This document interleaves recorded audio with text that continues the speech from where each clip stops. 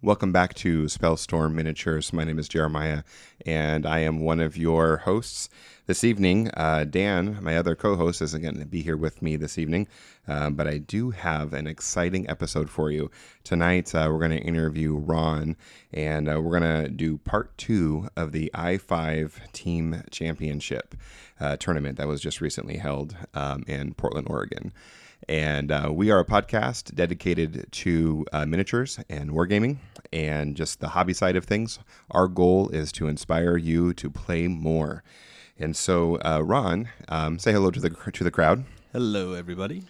All right, and thank you for being here with us. You had a unique role in the tournament that we just recently played.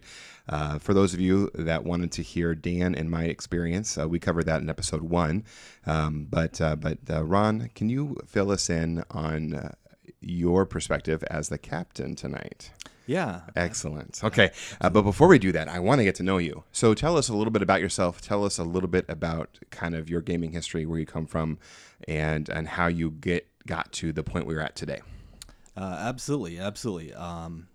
So my name, again, of course, is Ron, and I've been gaming pretty much all my life. I started with miniatures gaming, I think, with a lot of folks that have come to War Machine through Games Workshop. 40K specifically is when I initially started, jumped into fantasy. Hey, what 40K army did you have?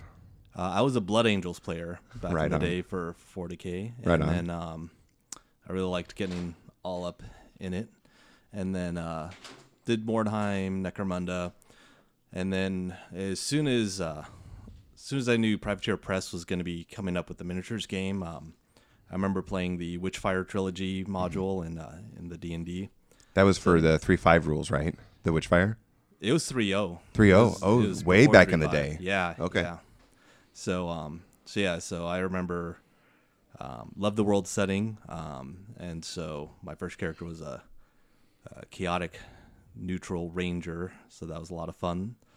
But then as soon as I knew they were doing a miniatures game, I figured I'd check it out. So I was there day one. So I've been playing just over 15 years now. Nice. Exciting times.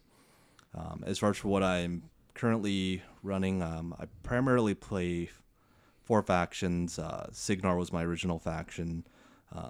Picked up Protectorate of Menoth about a year after that because there wasn't a lot of Protectorate players, and I kind of like playing things that aren't very common in our meta. And then when Mercenaries came out with Escalations, I already had a bunch of stuff for 2 factions, so just kind of picked that up. And then when Hordes released, I was originally going to go Circle, but then here in Oregon, there's a lot of Circle players. So I jumped over to Scorn immediately because there's almost no Scorn players. So that's my Hordes faction there. So, yeah. But primarily been playing Signar the last year. And I think I'm going to go ahead and just put that down and pick up the Menefix again and going back to Protectorate for a while. Nice. So in my first episode, I was telling how you were the one who introduced me into War Machine, and part of me gets upset with you because you didn't introduce it to me sooner. But when Mark III dropped and the new rules came out and the new fresh battle boxes, how did you feel when that came out? Like as a game and as a player of the game from the beginning, what were you thinking when that happened? I loved it. I was very interested in seeing how the new iteration of the game would go because Mark II, obviously from playing the game from the beginning, Mark II did feel a bit stagnant as to what you'd see. So basically every faction you'd come up against, you know exactly what to expect because it's going to be the best of the best of whatever that faction has to bring. So I'm real excited now that Mark III's here, and it feels like it's really coming to its own with every faction now having gone through a CID. So once the last dynamic update for Scorn hits, then it feels like everybody's gotten a little something that I think brings it to the equal competitive field. At least everybody should have at least one solid theme that they can back. But yeah, I just really love the concept of what Mark III had to bring, and just it really kind of broke open the game. So Yeah. now you can see so many variety of things, and that's awesome. I'm really excited. When Mark III dropped, it was really easy for me to get in Yeah. by picking up the battle box, and and you just like, oh yeah, I'll play games with you, Yep. and what you have, you held up to your end of the bargain there. I of course started with Khador, and I'm branching out too now. I'm building some Scorn, so I might be one of those very few Scorn players. When Dan and I started this project, Spellstorm Miniatures, our goal was one of our goals is to help just kind of build the community up here in the Pacific Northwest. And we have a lot of great players, and over the past few years, I've made a lot of great friends.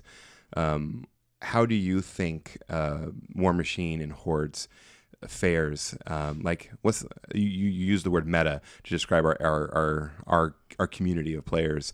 Where are we? Like, do you feel like we have a really good, strong meta? We have a lot of players and things like that. Absolutely, we definitely have a very vibrant meta. There's a lot of different players. Every faction's represented to some degree, and when you go to a tournament, you can expect to see a little bit of everything. So I think that's really exciting, and I think that's something that not a lot of areas may have to offer. Mm-hmm. So I think that's something that's very unique to us, and basically we can see things that you might expect at a con just at a smaller scale. Yeah. So I think that's a very unique thing to the Pacific Northwest, specifically the Oregon, Portland metro area, greater meta, is that we do have a ton of players that are really passionate about the game. Yeah. And, Yeah. yeah. And about the Mark III release, I love the fact that Privateer Press made everything that you need to play the game in that battle box, because that's the way I pitched it to you, which is true. You get the tokens, you get dice, you even get a ruler, a map, obviously the figures. You just need glue, and then you can get started. And that just makes it a really easy pitch to introduce new players to the games. And honestly, I have a ton of fun just playing Mangled Metal, just smash robots together, because that's what got me into the game. So Yeah. I was sold on that from the get-go. When Ozzy started playing, that's how we did it. We started with the 0 Point battle box games and slowly built up, and and we had a tournament in September, his very first tournament ever, and he wins 2 games. Like, super proud of him. Yeah, and that's insane. That's Yeah.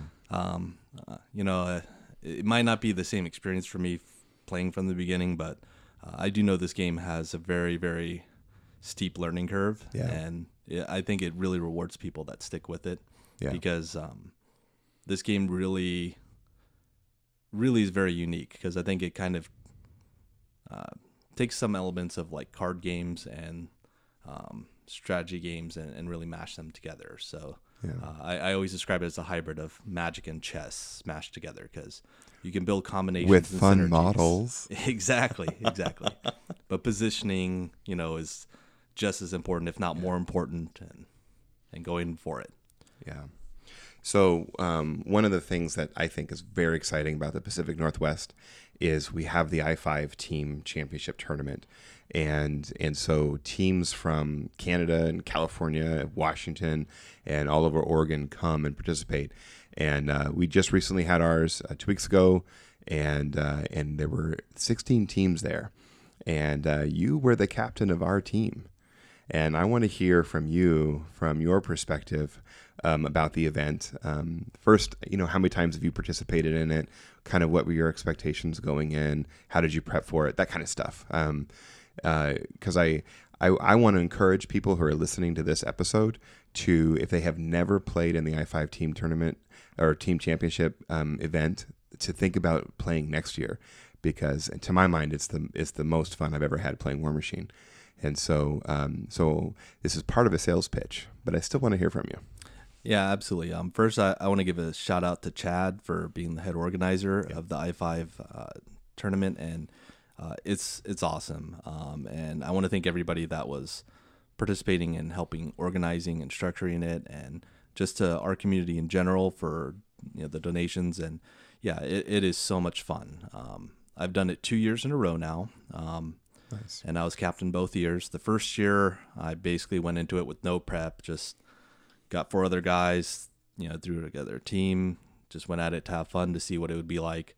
and it was a blast. And the thing that I think that really brings people back to the game is just the community of players is just awesome. And the fact that you can, talk to guys after the game and see how it goes, see what you could have done better, or, maybe if they're looking for it, point out some things that can maybe help them into, that matchup if they ever see it again.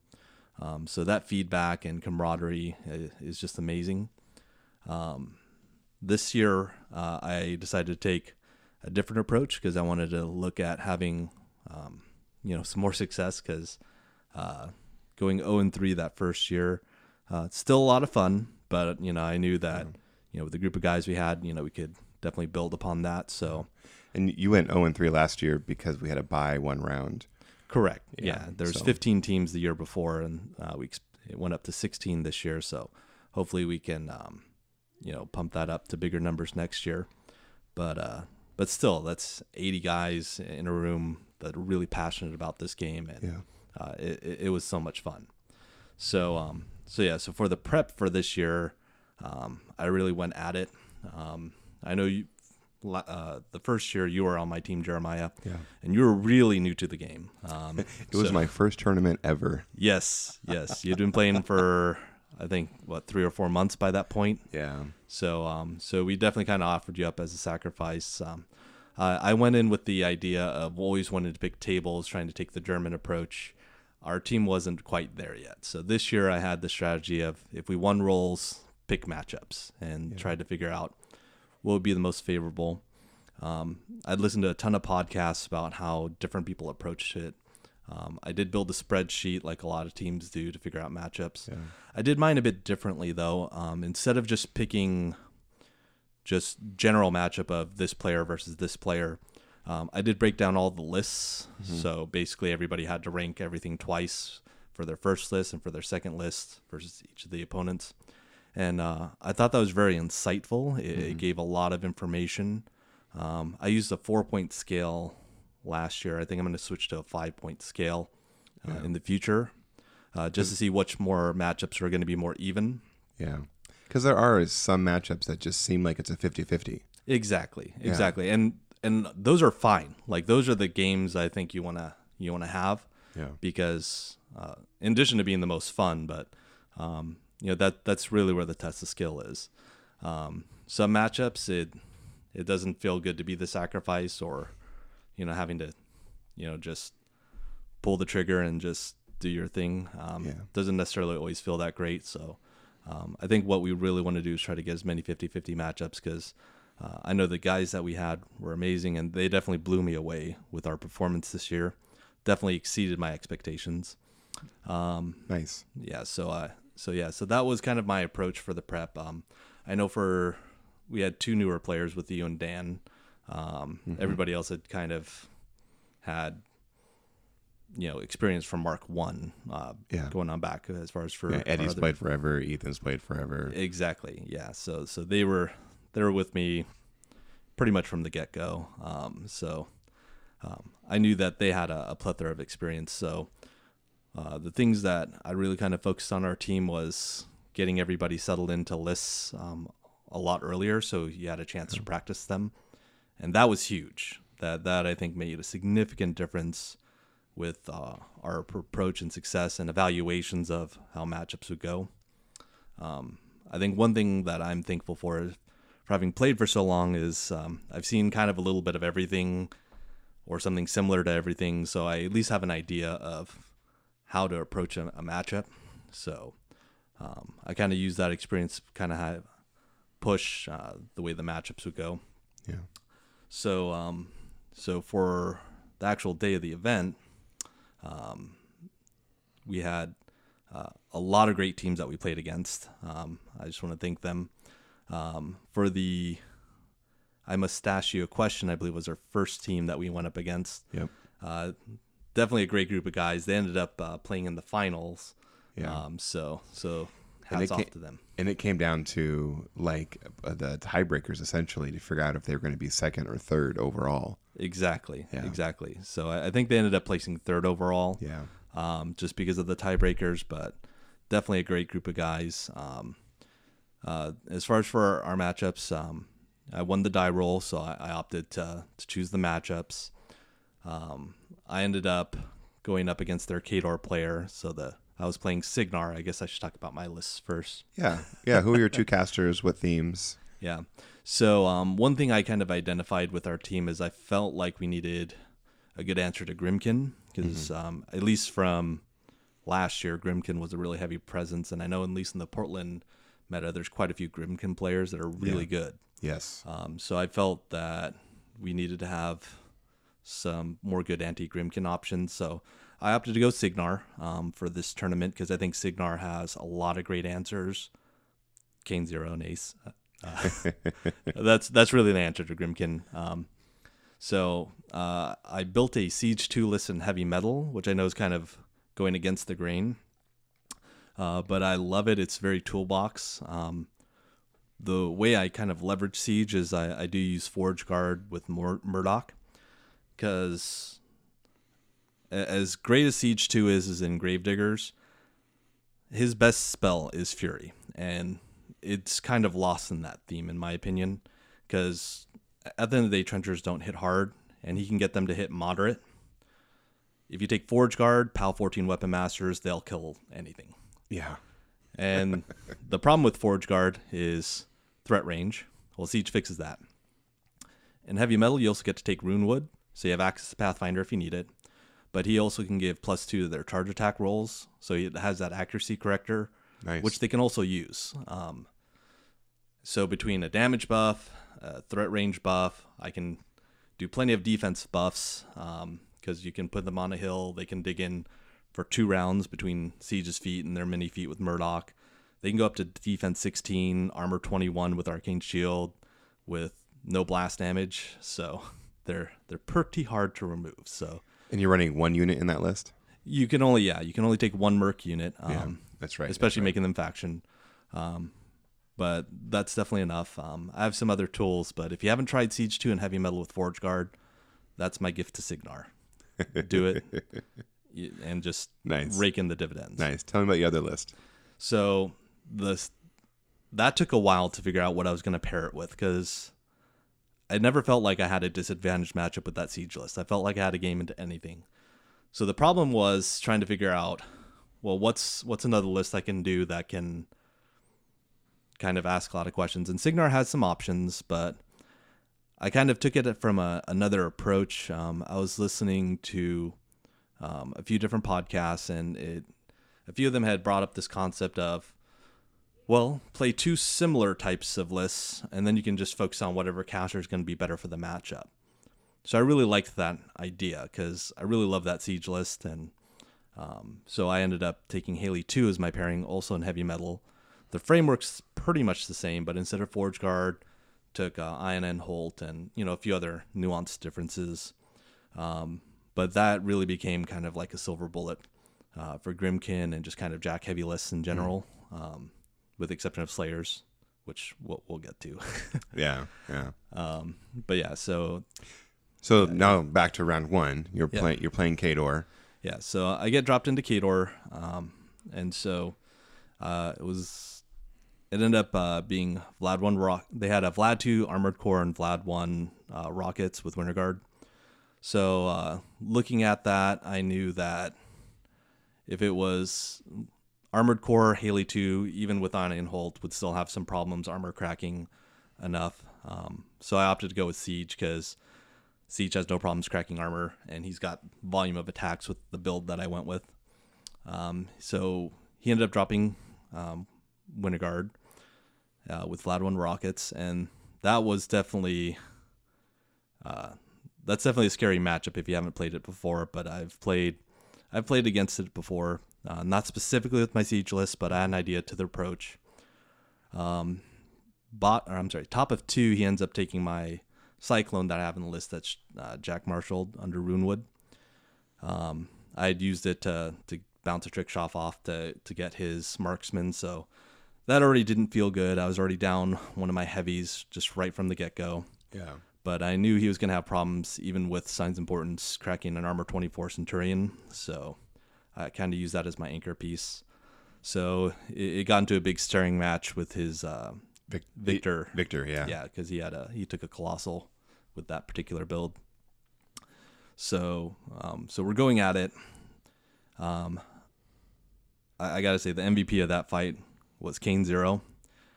Another thing I love about the Theme Force is that it gives reposition 3 inches to solos and mechanics. So Kane Zero with reposition 3 is amazing. He killed about 15 Winter Guard himself that game. So he definitely earned his points back in spades. So there was a lot of back and forth. I managed to, we were playing Spread the Net that first round. Yeah. So I managed to put up a turret on my flag, and then basically he was just leveraging his high value attacks against, my bigger targets that I had presented to him. So it was just scoring points the whole game. There was definitely a turning point in the game where he managed to get the Victor shot off on Ace and catch Kane in the blast, but I was lucky. I was able to focus it down, and then the fire went out, so Kane lived, and that kind of clinched the game at that point, because at that point the attrition swing kind of decimated him. It was really, really well fought, but I think if I had to narrow it down to the turning point of the game, that was it. I ended up winning scenario 13-6. That's pretty impressive. Yeah. I tend to focus my games on scenario. I think a lot of players, when you kind of get to the higher level of play, you kind of stop looking at assassination, which there's nothing wrong with assassination, but scenario is going to be the kind of most sure way to victory, I think, the most consistent way. So that's kind of the way I kind of approach my games. So round 2, we end up going against one of the Bend teams. I believe it was Mom's Basement. And I end up going into their Grimkin player, which, again, as I mentioned before, my Haley 2 list is kind of a silver bullet to Grimkin. Mm-hmm. So they ended up dropping Child. I ended up dropping Haley 2, of course, because that's what she was built for. And we were playing, I believe we were playing the Pit 2 was the scenario for that match. So with that fight, it was kind of rough. My opponent made a few small mistakes. He definitely knew what he was doing, but the threat projection that Haley presents is just insane. She can alpha better than any other caster in the game. And with the low model count, they were doing Dark Menagerie, of course, with the Child, and her control effects with a smaller model army count is still tremendous. So I was able to basically alpha twice, and he just ran out of models. And with the control abilities of Haley, I managed to take that scenario as well, 5-0. So that felt like I was doing my part. Unfortunately, we ended up losing that round 2-3 again. Yeah. So, we had lunch. It was kind of a nice way to, disseminate information, see how people are going. Dan and I were talking, about that, and we felt like in both rounds 1 and 2 that we had a chance. Yeah, absolutely. Like they were really good games. Absolutely, and that's what I want to see. Because at the end of the day, it's all about having fun, and I gotta say, doing the matchup process was definitely interesting. The spreadsheet, especially my approach, I think, really helped expedite it on our part, and I think it gave us just a little bit of extra time for me to kind of go to you guys and give like a sentence or two of like, here's this is kind of a general game plan, or focus on this, watch out for that. So that really can help. A long time ago, you and I were talking about the development of a player, and you said there was basically 3 phases of the development, and I can't remember what they all were. One of them was learn your models. Yes. The other one was learn your opponent's models, but I can't remember which stage those are. Yeah, absolutely. So I do think there's different stages to mastering the game. Yeah. So the first stage is just learning the basic rules of the game. That's what it is. That's the first stage. That's the quickest stage, because rules are rules. You play a couple of games, you get the gist of how things move. You learn what a charge does. Exactly. Yeah. How to make attacks, what the stats actually mean. The second step, and this takes a while, And it varies from person to person, but that's learning what your stuff does. So what are the combinations that you can pull off? Yeah. What Having stats memorized. having stats memorized, what's going to be kind of effective combinations, things like that. Yeah. And that, I think, in the grand scheme of things, doesn't take that long either. Especially It with takes reps is what that does. It takes reps. It takes practice, and it's not immediate, but that's something I think most people can master within a couple of months to a year. It kind of it varies depending upon schedules and stuff like that, how many reps people can get in, and just personal abilities of individuals. People learn different rates and whatnot. Yeah. But I think in the grand scheme of things, it doesn't take that long. And then the third stage. The third stage is the longest stage, and this is the thing that can take people typically a couple of years, is learning what your opponent's stuff does. Because when you're new to the game, you can lose just simply because you didn't know that an opponent could do a certain thing, and that can lead to an assassination or change the game state in a way that you can't recover to win. Right. And that's rough. That's the learning curve people that are new to the game really have to learn. See, and I bring this up now because you're talking about the spreadsheet. And by being a member of your team, what the spreadsheet did for me was it encouraged me to look at specific lists. I started actually kind of doing homework and started looking at all these other factions and casters and what the theme benefits to give them and things like that. That really, really became, I think, a defining moment for me in ushering me into possibly that third stage of development as a player. And that's great. That's great. Yeah. And that makes me so happy to hear, because, if you can learn from your games, win or lose, and I think you learn a lot more about losing, those lessons kind of stick with you more, I think. At least it does for me. And I've lost plenty in my time. Like I said, playing 15 years, I've lost plenty of games. Yeah. But yeah, those are the lessons I think stick with you the most. Yeah. And if you can start to evaluate matchups, what things can do, you can kind of identify, things can be kind of similar even in different factions as far as for approaches and things to watch out for, because every caster can present unique things, and every faction presents unique things. So there's just so much to learn with this game. Yeah. But if you can master that third step, that's when I think the game really kind of opens wide up, and that's when you really start pitching those fights. So once you get to that level, to me, I think that's when you really start playing the game, because then you're on an equal footing with everybody at that point. So that you're not going to get gotcha'd. You know that you got to approach games in different strategic ways, and that's where the chess match part of it comes into it. Yeah. So then going back to the tournament now, we had lunch in between round 2 and 3. Yeah. And I really feel like that was a turning point in our tournament as a team. We got to sit around a table and talk about that very thing. And so why don't you get us out of lunch and get us into round 3? Yeah. And I got to say, even though we lost first 2 rounds, they were close, 2-3, and especially with some games that could have gone one way or another. Dice happens, gotchas happen, things like that. But the fact that they were close games gave us a lot of, I think, was very encouraging. And the fact that you guys were really pulling your weight as well.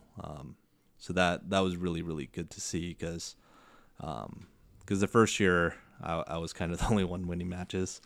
Which obviously, it feels good to win yourself, but I'm way more happy when you guys are winning fights, because there really is that team aspect. And as someone that did sports in high school and stuff like that, you get kind of a unique mentality when you actually join like an organized team. So so it was nice to kind of have that experience kind of come back all these years later. So coming back to it, we had a nice discussion, and then we approached round 3 against the second Bend team. So I know they had 2 teams there, so we played both of them. That's right.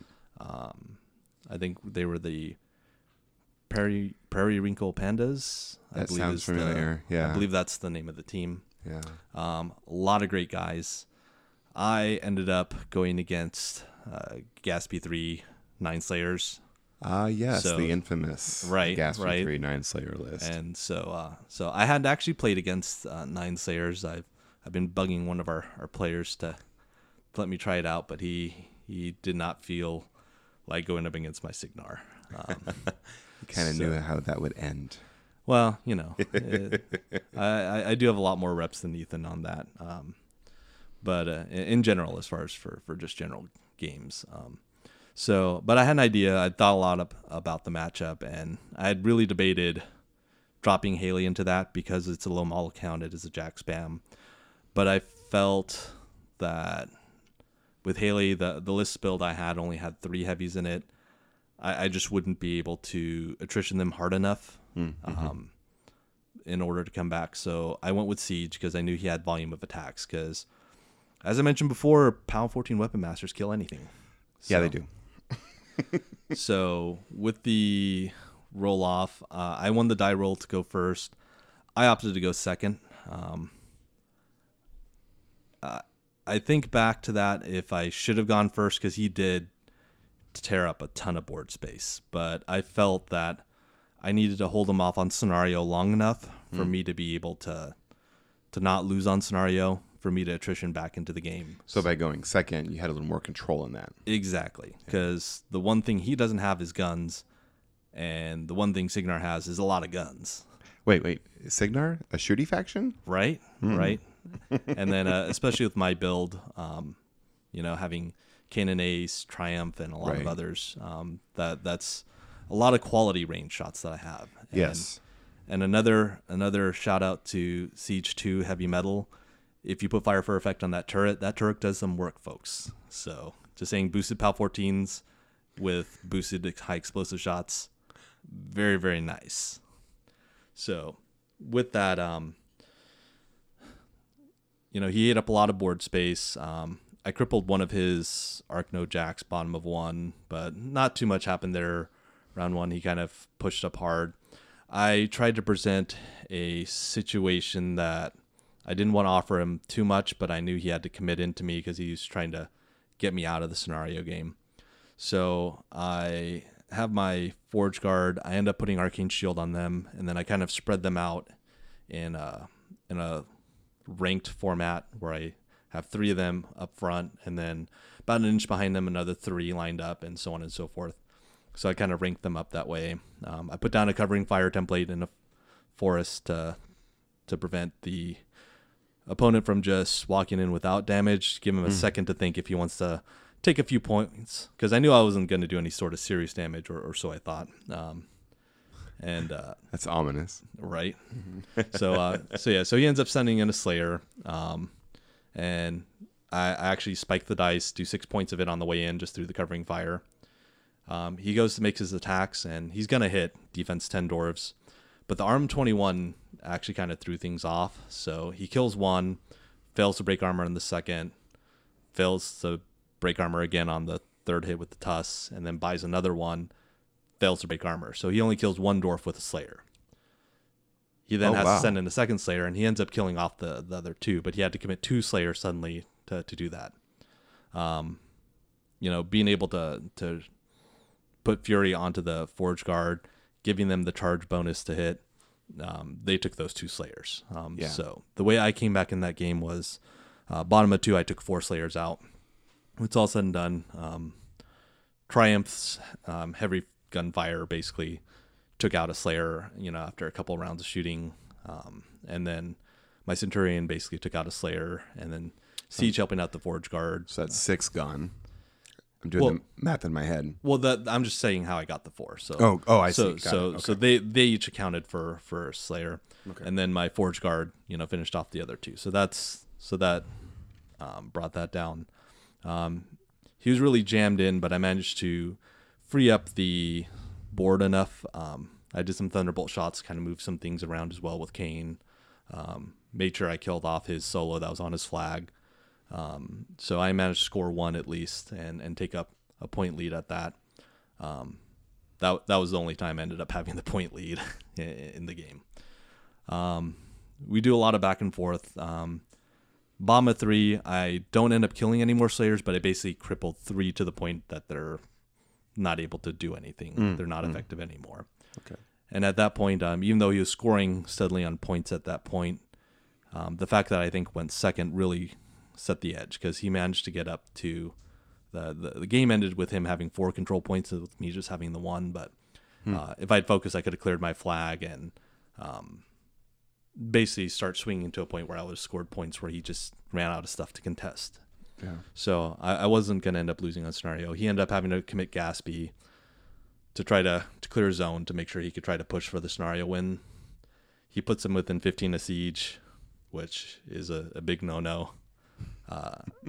However, I decided, well, I'm going to soften him up, take some boosted gunshots, and I just spike high. And between Kane 0 and Triumph, just put down Gaspy that way. So Siege didn't even have to activate. He didn't have to, but I knew I had Gaspy at that point, because if you're all not familiar, Siege 2, he's got a 15-inch. You move into it, I will kill you. You threat. That's always the hard part when you're playing so hard for scenario, and and then you just get a touch too close. In this case, the Gaspy player. Yeah. And we talked it out, and had he not done that, I had enough resources there to clean off everything that was contesting my flag. It wouldn't have been very much for me to score that zone as well. Yeah. And I was contesting his zone, so he only had his flag to score, but I would have been scoring 2, and he basically ran out of stuff to be able to contest that zone and flag at that point. So I would have just started running away with the scenario, with me being just able to score more points than him, and I had more things I could do work, because he was just down to 2 Slayers at that point, and Gaspy, and like 2 solos. So it was kind of a hard situation for him. So end of the first day, you're up 3-0. Mm-hmm. The team won that round 3. Yeah, 4-1. So now was 4-1. Yes. So now the team is now 1-2, and we generally go home happy. Yeah, it was nice to see all that work we put in start to pay off there in that round. And I think with the matchups that we decided, like, we knew we were going to have one really bad matchup that really set up the other ones, and that's how it went. That was the game we lost, and the other matchups, you guys did your part, and we managed to take that. And I was so proud of everybody, because everybody at that point had at least 1 win. Some people had 2 already at that point, so like that just made me ecstatic. So when did you find out what our opponents will be the following day? Did you find out Saturday night? I did. When we got home, Chad had managed to post in the COG Facebook group what the teams were going to be as far as for the matchups. So I had like a little bit of time to think about it, but I really just kind of crashed because we had an early morning to finish up the last round. So I thought about it a little bit, and then most of us carpooled together. So we talked about what we would be fighting against. It was Salt Miners 2, the Resaltening. And they were out of the Bay Area. Yeah. Oh, and just as a quick note, it was Recon was the scenario we were playing in that 3rd round. Oh, yeah. So 4th round, we were playing Invasion. I ended up going against their Circle player, who they had an Una 2 and a Kruger 2 pairing. I've played that Kruger 2 pairing, or I've played that Kruger 2 fight with Siege, and that is heavily advantage for Siege, because those Sentry Stones just crumble under Triumph, and once they lose the Sentry Stones, they lose their ability to contest scenario. So then they have to push in, and there's a lot of angry dwarves and a lot of big scary jacks to kind of go in on that. So I've played that fight. Even with Windstorm, it's a really delicate balance, because again, Kruger wants to get within 14 of my guns to reduce their range, but he's also got to stay 15 inches away from Siege, and that's a really hard dance for him to do that, because if he doesn't, again, Siege pops and goes after him. And again, I gotta say, the other thing I love about that heavy metal build is having access to Pathfinder on Siege. So the fact that he can actually move through forests and stuff like that and really get his full 15-inch threat wherever the board is, I think is really, really big for that matchup as well. Yeah. But So did you end up dropping Siege then? I knew I was going to play Siege Yeah, because okay. if he played the Una match, I still felt really good into it. And he ended up dropping Una, and I told him as soon as he did that, I'm like, you did the right pick because I played that Cougar match, and it is very bad for Cougar. So I gave him kudos for that. He had been playing a long time too. He'd been playing for, I think, well over a decade Okay. as well. I think he said he started in 2005, so almost as long as me. So. Yeah. And I ended up playing against their captain, so it was a captain off. Right on. I did Right. not know that. Yeah. So I knew I had a challenging opponent ahead of me, and he played really well. So we set up, go for positioning. I end up putting the turret in the middle square zone. There's a big force in the middle, but I kind of had an angle to shoot as the objective with the turret. Put fire for effect up on it because, again, that's money. And, he's positioning. He kind of abandons one zone pretty much altogether and is kind of doing a refused flank formation where he's getting ready to push into the opposite zone. Yeah. So I kind of align my forces to be able to fight there, but I do commit quite a few resources to the zone that he's abandoning. And based on the way that was lining up, I knew I had to have Siege in that zone if I was going to score it. So he ends up contesting it with a bird that becomes important later on because I end up sending Siege in to kill that bird. And then I just couldn't get back far enough because the thing about Una is she's a really awesome assassination caster. And as we're going, I end up spiking a damage roll on his objective. The objective I hurt with the turret, but more importantly, he had wrong eye right next to the objective. I spike high, and he ends up having to make a tough check, which he does end up making. I end up dropping a few trick shots, and eventually one of them I just roll an 8 on damage, and that finishes him off. So that really kind of forced him into a bad spot, scenario-wise, because he had even less resources, and he was down on the peace trading at that point. So he knew he had to go for assassination, and I made a critical mistake, which I knew this was at the bottom of 3 because I ended up going second again. I ended up forgetting to move my squire, which I had totally intended to move to block one of his landing spots for a bird. And that ultimately is what did me in because he was able to get his birds in. First one managed to barely not kill Siege because Siege is tough. But actually, no, I don't think I required a tough roll at that point. But he had a second bird that he was able to send in. And between Flank, Weapon Master, he had Primal on one of the birds. They just have an insane output. So even though I was camping 3, the fact that he had 2 birds gave him just enough for him to be able to get Siege. Yeah. I've been assassinated by those birds before. Yeah. Something was really interesting. That round, our team went 4-1.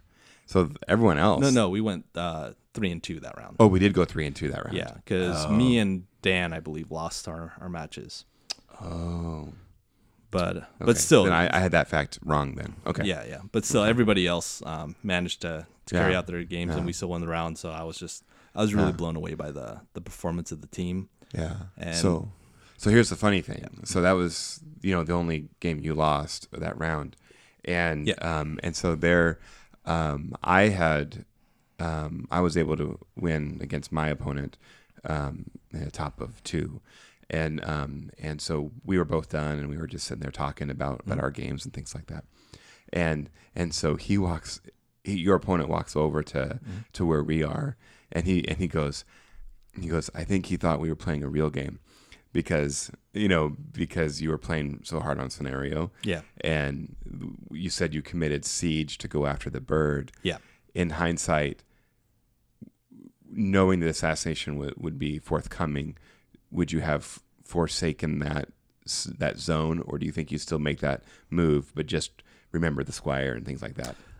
No, I think I made the right play, except Okay. for the fact that I forgot to move the squire. There it is. Because the squire, I had totally intended to activate to block that off, because had that squire been able to go there, he has only 1 bird that can get on me that can attack. And that wouldn't be enough. And at a 14 defense, 18 armor, the defense part doesn't matter as much, because with Primal, he's just going to hit, because he'll be at a mat effective 10. He was going to get the Weapon Master stuff, but at 18 armor with 18 boxes and tough, with me camping 3, I felt pretty good about being able to survive that. But the mistake I did was not moving that Squire, gave him a landing spot for the bird. Even despite that, I still had a chance to, if I got a lucky roll with the turret, because it had Sentry Fire, so where you had to place the bird, I still got a shot off on it. I didn't roll the right column, so if I'd been able to kill one of his aspects, especially if it was Spirit, that would have swung it, because that was the bird that had Primal. So if he had no Spirit, then he would only had his 3 initials. He wouldn't have had the 2 extra attacks, and then he would have had to send in a bird that didn't have Primal.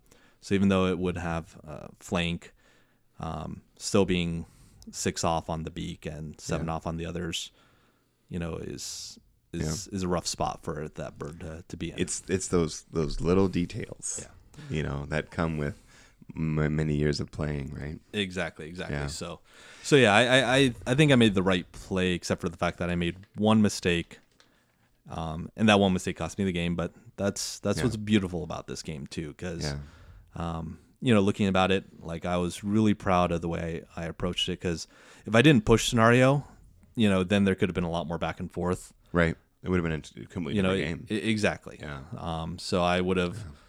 So with me killing that bird, that's what allowed me to claim that zone and put him in a position where he wasn't going to be able to win on that area at all, as opposed to just continuing to contest, and then waiting for another opportunity to come at me where I might not have as many pieces to protect siege. But it is what it is. Yeah. Well, and the fact that it's a team tournament, and so one loss doesn't actually mean anything in the grand scheme of things, because we still won the round. Exactly. And like I said, I was so proud of everyone, and you guys played great. Thank you. I think every game that round ended with assassination, whether we won by assassination or we lost by assassination. That's right. Round 4 was the assassination round. It was pull the trigger for everybody on that time around. So, do you think you would play the part of captain again next year? Yeah, if you guys want me to. Well, I have a lot of fun. Well, yeah, of course I do. I think you guys. But was it a rewarding experience for you? Absolutely. Yeah. My wife will disagree. I spend a lot of hours going over matchups, looking at lists, because I really love that analysis aspect. Really working on that spreadsheet. I even took the opportunity to figure out if we had to put up a player first, deciding who that player would be beforehand, just so we could just get to it right away. Yeah. And kind of, in a sense, put the clock on the opponent. So, even though there's not like a hard clock in the matchup process, there's a bit of a time frame before people have to get started. So, and our matchup process went super quick, and I think we did the right choice. I did my part in winning all the rolls, so I chose all the matchups for all 4 rounds. So all that time and effort I spent deciding who we'd put up first was not used at all, but I did my part in winning that die roll. So yeah, there you go. Well, we're gonna wrap up this conversation, this little interview here. I want to say thank you for coming out and for talking about your experience. Our goal, of course, is to try to inspire more players to play more. Before we go, I want to ask you, what's on your hobby table? Yeah, I've got 3 Toros I need to finish building. Yes, you do. But since I'm going to be playing Protectorate for a while, maybe I'll just get around to putting my Sev Zero in. But I'm going to run double Sev, I think, at the tournament. So I'm not even in a rush for that. So I got some things I got to build. Okay. Yeah, so that tournament you're referring to is, we have a regional tournament on November 10th, and it's actually a week from tomorrow. Well, I guess week from this coming Saturday, and it's a fantastic event. It's the space is huge, and it's only like $10, I think, to register, and so you'll want to register at the Cog Collective forums. There's an events page there, and you can register and you can participate. This weekend is War Machine Weekend. Are you going to follow any of the games? Yeah, I'm gonna definitely take a peek at the lists. Cool. It's gonna be interesting because to see what's being popular. Especially with Circle just having their dynamic update release. Yeah. And even Legion with the change to the Archangel, I think is going to be interesting to see if that starts making its way into lists as well. I would love to see the Archangel on the table. Absolutely. It's a gorgeous model.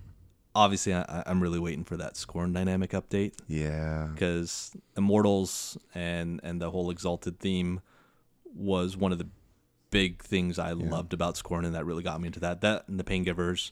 Yeah. The Praetorians and Cataphracts, not so much. So I do think that Imperial Warhost should really just have Paingivers, like the Bloodrunners and all that, because it's kind of rough having only 6 casters you can actually run with the Bloodrunners.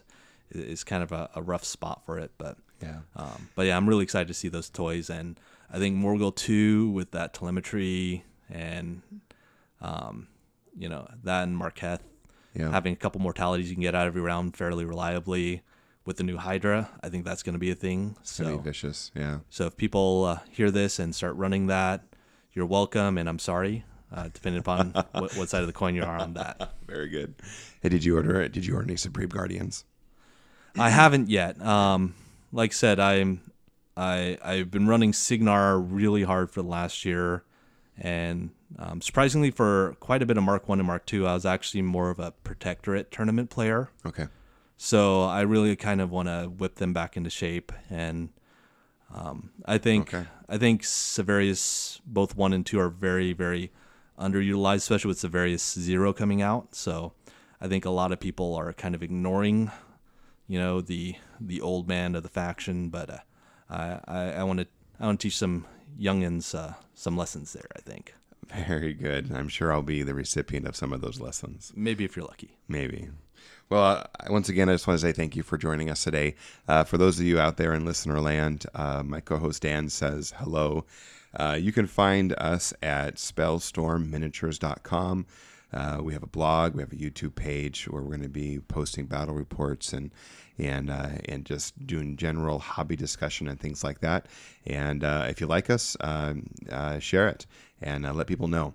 And we're looking forward to giving you more content. Thank you. Have a good night. Boom.